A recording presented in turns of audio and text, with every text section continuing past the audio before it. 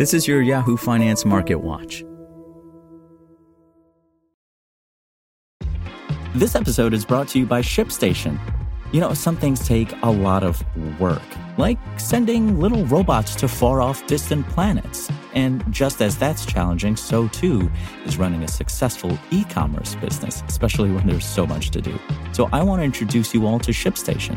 Now, I love using ShipStation because of its easy-to-use dashboard, which makes managing orders and printing labels a breeze and super smooth. Oh, and the customer service is just out of this world.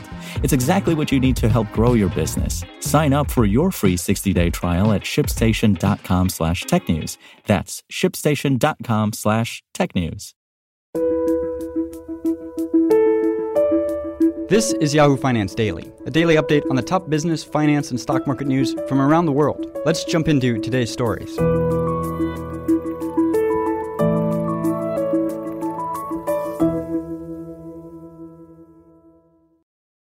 U.S. stocks lagged Thursday ahead of monthly employment data as traders failed to continue momentum from a rally fueled by Fed Chair Jerome Powell's indication of a slowdown in rate increases. The S&P 500 slipped 0.1%, while the Dow Jones Industrial Average shed 200 points, or 0.6%. The technology-heavy Nasdaq Composite was an outlier, closing up 0.1%.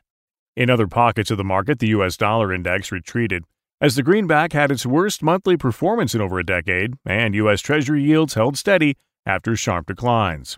Investors look ahead to the Labor Department's November employment report, due out at 8:30 a.m. Eastern Time today.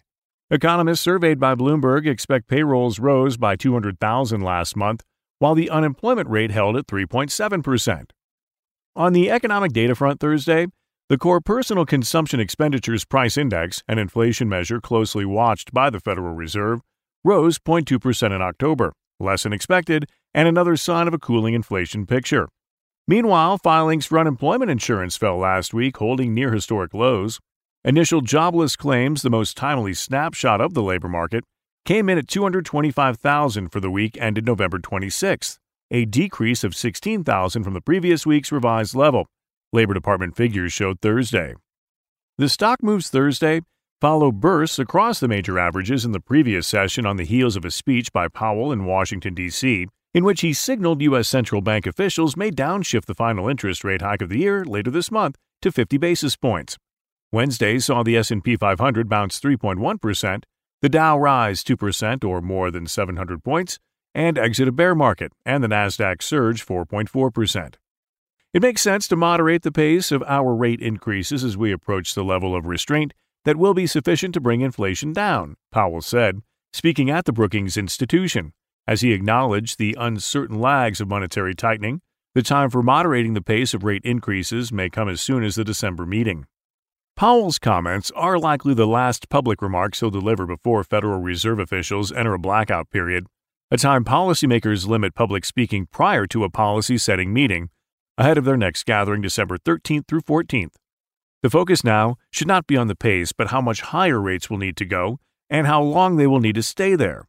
Jason England, Global Bonds Portfolio Manager at Janus Henderson Investors, said in a note, as the Fed will need to see substantially more evidence that inflation is easing before they pause, and Powell ended his speech by saying, history cautions strongly against prematurely loosening policy. Pricing in cuts is premature. Sentiment also got a boost Thursday from easing concerns over China's zero-COVID unrest after top government official Vice Premier Sun Chunlan urged an optimization of the nation's virus response as pathogenicity weakens. Meanwhile, on the corporate side, all eyes were on Salesforce following news co-chief executive officer Bret Taylor would step down in January, and co-founder Mark Benioff will become the sole CEO. Shares fell 8%. Snowflake shares rallied nearly 8% even as the company's fourth quarter product revenue forecast missed estimates on an expected slowdown in tech spending. For more live coverage of business, finance, and stock market news, please visit yahoofinance.com. We'll be back tomorrow morning with your daily update. So until then, thanks for listening.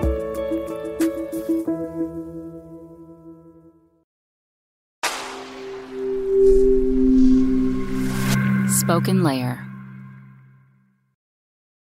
Want to learn how you can make smarter decisions with your money?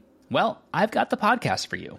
I'm Sean Piles, and I host NerdWallet's Smart Money Podcast. Our show features our team of nerds, personal finance experts in credit cards, banking, investing, and more. And they'll help you make the most of your money while cutting through the clutter and misinformation in today's world of personal finance. You'll get clarity on strategies to help you build your wealth, invest wisely, shop for financial products, and plan for major life events. Listen to NerdWallet's Smart Money Podcast wherever you get your podcasts.